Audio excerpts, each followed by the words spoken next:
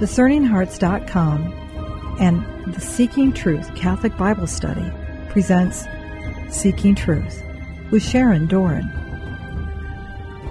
Sharon Doran, along with her husband Steve, are founders of the Seeking Truth Catholic Bible Study, whose mission is to actively seek truth and raise up disciples for our Lord Jesus Christ through an in-depth Catholic Bible study. Sharon, who holds 2 master's degrees in education and in pastoral theology with an emphasis in sacred scripture, is an experienced Bible study teacher for over a decade. She has a passion for scripture that motivates and challenges her students to immerse themselves in God's Word and apply His message to their everyday lives. We now begin the Seeking Truth Catholic Bible Study with Sharon Doran. This is part 2 of the Seeking Truth Catholic Bible Study series lecture on the biblical account of the multiplication of the loaves. This is one of only 2 miracles spoken of in all 4 Gospels. Number 1, the resurrection of Jesus Christ, and number 2, the multiplication of the loaves. When we left off last time, we heard a prophecy from the Old Testament prophet Baruch about when the Messiah comes. It was taken from a non-canonical book called 2nd Baruch at chapter 29, verse 8. And it shall come to pass at that same time, that the treasury of manna shall again descend from on high, and they shall eat of it in those years, because these are they who have come to the consummation of time. Let's join Sharon Doran in the Seeking Truth Catholic Bible Study for part 2 of the multiplication of the loaves. And he ordered the crowds to sit on the grass. Now there's grass. That means it's springtime. And John tells us that it's Passover. The Passover, the festival of the Jews, was near. That means unleavened bread. That means in the Jewish synagogue in the Holy Land, the Jews would have been reading the Passover lectionary, which means they were reading Exodus chapter 12 about the first Passover when that was instituted.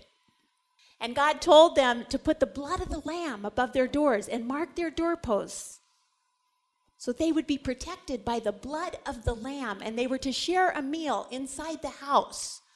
And they put a cup in the center of the table for the prophet Elijah because they were expecting him to return on a Passover to herald the coming of the Messiah. Okay? So they're waiting for Elijah while the new Elijah has just been beheaded.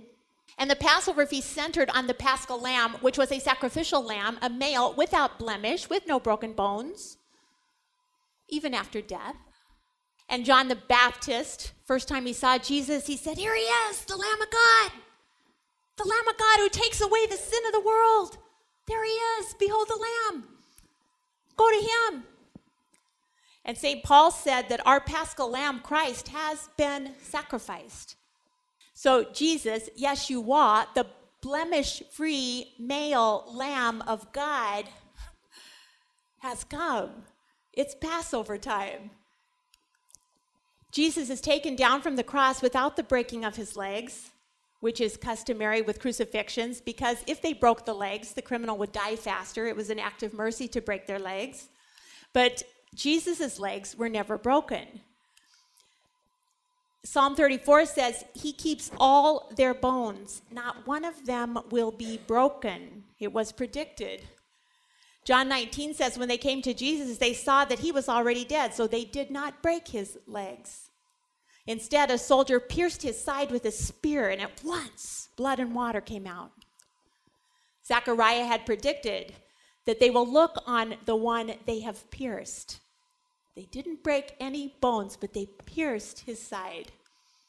Also at Passover, they would break matzah at the Passover meal for the last course, the dessert. They would take 3 matzahs on a plate. Matzahs are unleavened bread because they were in a hurry leaving Egypt. Symbolically, they put 3 stacked on top of each other. What do the 3 symbolize? The visitors Abraham had at the Oaks of Mamre. Remember back in Genesis 18 when the Lord appeared to Abraham. And what did the Lord look like? 3 persons. Jesus, they don't know this yet. Rublev shows the 2 fingers for Jesus. He has a dual nature. He's fully man and fully God. See his 2 fingers. So they take these 3 matzah. They don't know what they're doing like we do, but they take these and stack them, and they take the middle one out, the second one, the second person of the Trinity, and they break him in half. This is at the end of the Passover meal. And they call it the afikomen, which means to them the dessert. But in Greek, afikomen means that which comes after, or the coming one, or he who has come. They take that second matzah, break it in half, and wrap it in a linen napkin. The second one is wrapped in a linen napkin. We know they wrapped his body of the second one in a linen burial garment. And they hide him, and they look for him all night. The little kids run around the house looking for the afikomen. The middle broken matzah symbolizes to the Jews humility, and it will be eaten later, the final course, the dessert. It will be eaten as the bread of poverty, so they never forget. Jesus is the humble bread of poverty that was broken for us. Jesus, though he was in the form of God, did not think equality with God something to be grasped, but emptied himself, took the form of a slave, being found in human likeness. And he said, I am the bread of life. Your ancestors ate manna in the wilderness, and they died. But this bread that comes from heaven, this comes so that one may eat of it and not die. I am the living bread that came down from heaven. Whoever eats of this bread will live forever. And the bread that I will give is for the life of the world. It's my flesh. And they hide that second person in a white linen napkin. And they hide him. And they look and they look and they look and they look and they look until they find him. And it's a game. Only 2 miracles that all 4 evangelists have. Jesus is the afikomen. Don't set a cup for Elijah. Elijah's come. Don't run around looking for the afikomen. I'm here. I'm right under your nose for those with eyes to see and ears to hear. I'm hiding in plain sight. You know that? When something's right under your nose, hiding in plain sight, and we don't see it? I'm hiding in plain sight. Taking the 5 loaves and the 2 fish, he looked up to heaven. Blessed are you, Lord God of all creation. He said some prayer like this, because this is originally a Jewish prayer. Through your goodness, we have this bread to offer, which earth has given and human hands have made. It will become for us the bread of heaven, the bread of life. And he gives thanks. Then he took the loaf. This is Luke 22 when he institutes the Eucharist. He took a loaf of bread, and when he had given thanks, again, he broke it. And he gave it to them, saying, this is my body, which is given for you. Do this in memory of me. This is my body. He looks up to heaven. He gives thanks, even though John the Baptist has been beheaded, even though he knows that he's going to die. He still gives thanks to the Father. How thankful are we when we receive him in the Eucharist? It will become for us the bread of life. He will become for us the bread of life, the bread of angels. Taking the 5 loaves and the 2 fish, he looked up to heaven and blessed and broke the loaves and gave them to the disciples. And the disciples gave them to the crowds. He gave the bread to the disciples, and the disciples gave the bread to the crowd. Usually, women in Scripture serve the food, like Mary and Martha. Martha was so distracted. Well, I would tell her to help me. Jesus. She's so distracted. She has many things. Many things to serve. Women, you know how Thanksgiving dinner was. And he heals Peter's mother-in-law so she can immediately get up and start serving the men, serving them food. But this time, usually women serve food, but this time, there's 5,000 to feed, probably 20,000 with the women and children. But he gives it to the disciples, and the disciples give the bread to the crowd. What's this about? Why don't the women jump up and help? We're good at that. Why do only the disciples distribute? It's a big group to feed. Why don't the women help serve the food? It will become for us the bread of life. Jesus is forming a new priesthood. When he's gone, who's going to bless and make the food? By the power of the Holy Spirit in the epiclesis at the moment of transubstantiation, it'll be the new priesthood in the order of Melchizedek. This miracle prefigures Eucharist big time, huge time. Only the disciples, the new priesthood, will distribute the bread of life. Pope John Paul says, one must not forget the primary office of priests who have been consecrated by their ordination to represent Christ, the priest. For this reason, their hands, like their words, and their will have become the direct instruments of Christ. Through this fact, that is, the ministers of the Holy Eucharist, they have a primary responsibility for the sacred species because it is a total responsibility. They offer the bread and wine, they consecrate it, and then they distribute the sacred species to the participants in the assembly who wish to receive them. You know when there's a holy priest giving you Jesus. Deacons can only bring to the altar the offerings of the faithful, and once they have been consecrated by the priest, the deacons can distribute them. Deacons and priests are ordained ministers in the church. They lay down their lives. Very truly, I tell you, unless a grain of wheat falls into the earth and dies, it remains just a single grain. But if it dies, it bears much fruit. A single grain dies. It's multiplied into many grains to feed the entire world. Grain that's ground into flour, because for Catholics, matter matters. We can't use Oreo cookies for Eucharist. It must be water and wheat, canon law. Nuns often, as a means of supporting themselves, make the communion wafers. This is beautiful because do you know where the communion wafer comes from? That we just go through the line. These ladies have given their lives, their entire lives, to bake Eucharistic hosts. This is a nun in Ellisville, Missouri. She makes hosts all day long. Unleavened bread, cloistered nuns, they never get to come to Mass with people and see the work of their hands being given to the people, but they still say they feel very much part of it. Here are Polish nuns preparing communion hosts. Here are Cistercian cloistered nuns. This order makes 12 million hosts every single year. That's all these women do. They lay down their entire lives to make our hosts so we can have Jesus on our tongue. We don't even know they're doing this. They bake once a week, and all the other days they're packaging and counting and mailing and shipping all over the world. The word host means victim, hostia from the Latin. It means victim. The original word for the sacrificial animal came to be applied to Jesus himself. Through his death on a cross, by giving his life for men, he became the hostia, the sacrificial lamb. Matter matters. It's wheat and water. C.S. Lewis says, I'm going to paraphrase this, but he's talking about, did you ever want to be one of your toys? Did you ever want to be a tin soldier? But he says, what would you have done about if you were a tin soldier? I don't know, but what about God, what he did for us? The second person in God, the Son, became human himself, was born into the world an actual man, a real man of particular height with hair of a particular color, speaking in a particular language, weighing so many stone. The eternal being who knows everything and who created the whole universe became not only a man, but before that, a baby, and before that, a fetus inside a woman's body. If you want to get the hang of it, think of how you would like to be a slug or a crab.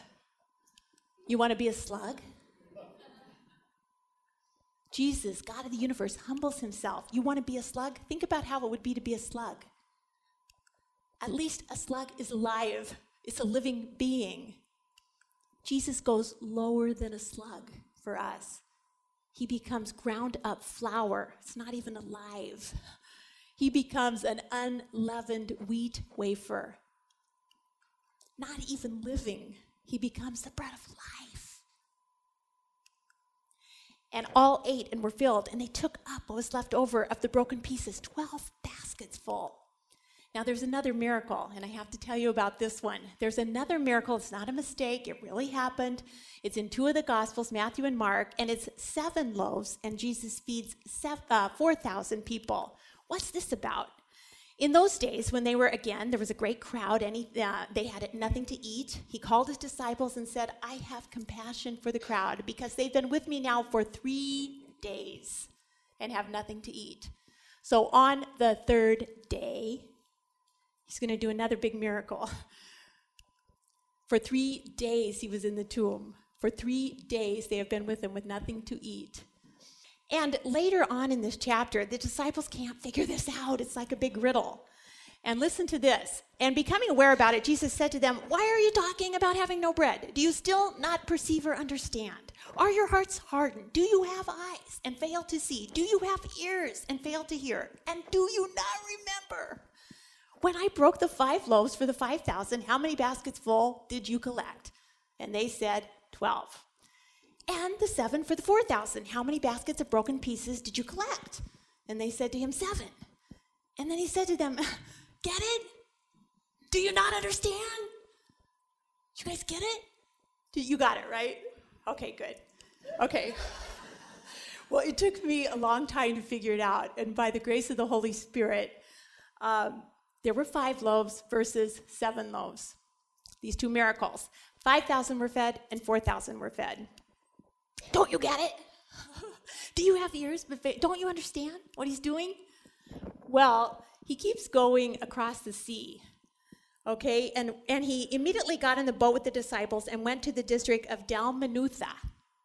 Now, Dalmanutha, and in Matthew's account, it says that he went to Magadan. Now, Magadan and Dalmanutha are the same up there, but they've come across the sea. So look what's on the other side. Gerasenes. Remember where we were last week with the Gerasene demoniac? That's Gentile country. And they've come back across.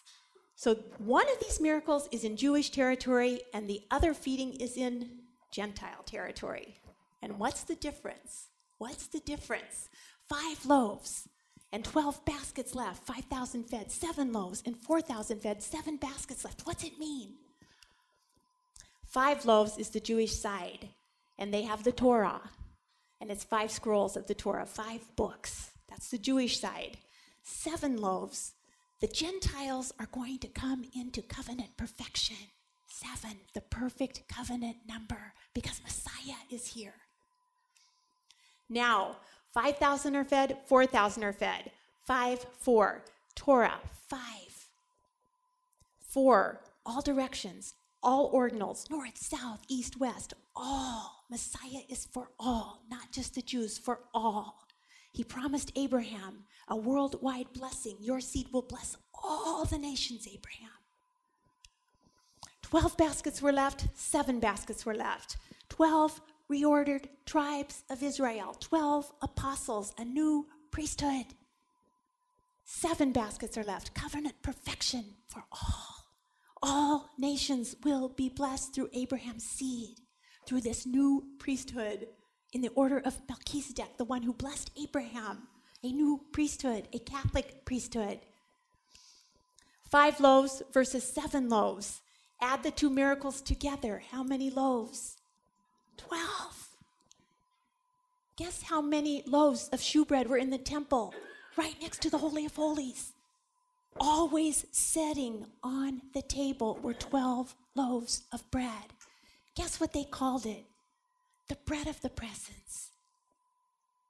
And on Passover, it was Jewish tradition in the Talmud that the priest once a year would take that table of bread outside to the people and hold it up with the 12 loaves of the bread of the presence on it. And they would yell out, "Behold God's love for you. Behold God's love for you." Once a year, they got to see the bread of the presence. It always had to be there. The Levite priest would bake all the time and always have 12 fresh loaves of bread, shewbread, right outside the Holy of Holies, the bread of the presence. Behold God's love for you. 7 plus 5 is 12. 12 loaves, 12 restored tribes of Israel. A new priesthood, Jesus Christ, the new high priest. He will be the bread of the presence. He will be the living bread from heaven. If you eat him, you will live forever. He promised. Behold God's love for you. Behold God's love for you. Friends, thank you so much for joining us today. It has been a delight to open up God's Word with you. God's Word is powerful, and God's Word is true. In the uncertainty of the world, we can always stand on God's Word. Paul told the Ephesians to put on their armor against the evil one every single day. The soldiers of Christ have one offensive weapon in their hand. That weapon is a sword, and that sword is the Word of God. It is a double-edged sword that can cut to the quick of the heart. It exposes thoughts and actions. It is powerful. There is one who does not want you to know the truth of God's Word, and it is his oldest tactic in the book to undermine God's truth. He wants us to doubt God's Word. He wants us to question it, and he'd be very happy if we completely forgot about it altogether. He is a liar and the father of all lies. His name is Lucifer. He's a fallen angel. He has a legion of other fallen angels called demons. They prowl the world seeking the ruin of souls. We must know God's Word because it's our offensive weapon against Satan and his demons. Satan knows God's Word very well. He used God's own Word in trying to deceive Jesus himself when he was sent out to the desert for 40 days to battle against Satan. But Satan misquoted scriptures to Christ. But Christ is the Word, and he is soon to defeat Satan. He's on to his deception. Christ will not be tricked by the evil one. Neither will we if we know God's Word and stand firm on it. Let's listen to this ancient hymn, Sing My Tongue, the Savior's Glory. It's written by St. Thomas Aquinas for the Solemnity of Corpus Christi, and this hymn is considered to be one of the most beautiful of Thomas Aquinas' hymns and one of the great 7 hymns of the Church. It goes like this. Sing my tongue, the Savior's glory, of his flesh the mystery sing, of the blood, all price exceeding, shed by our immortal King, destined for the world's redemption from a noble womb to spring, of a pure and spotless virgin born for us on earth below. He, as man with man conversing, said the seeds of truth to sow. Then he clothed in solemn order, wondrously, his life of woe. On the night of that Last Supper, seated with his chosen band, he, the paschal victim eating, first fulfills the law's command. Then, as food to his apostles, gives himself with his own hand. Word made flesh, the bread of nature, by his word to flesh he turns. Wine into his blood he changes. What though sense no change discerns? Only be the heart in earnest, faith her lesson quickly learns. Therefore, we, before it bending, this great sacrament adore. Types and shadows have their ending in the new rite evermore. Faith, our outward sense amending, maketh good defects before. Honor, laud, and praise addressing to the Father and the Son, might ascribe we virtue blessing and eternal benison. Holy Ghost, from both progressing, equal laud to thee be done. Amen. Thank you so much for joining me in this study of God's Word, that we may know and trust and believe God's Word. God's Word is Jesus. Jesus is truth. If you know the Word, you know the truth. Always seek truth. Always seek Jesus. Always read the Word and take it to heart. It is his love letter to you. Until we meet again, keep seeking truth. You've been listening to Seeking Truth with Sharon, Doran. To hear and or to download this episode, along with many others, go to discerninghearts.com.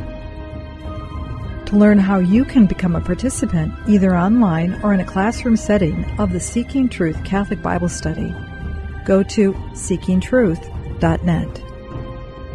This has been a production of discerninghearts.com and the Seeking Truth Catholic Bible Study. Join us next time for Seeking Truth with Sharon, Doran.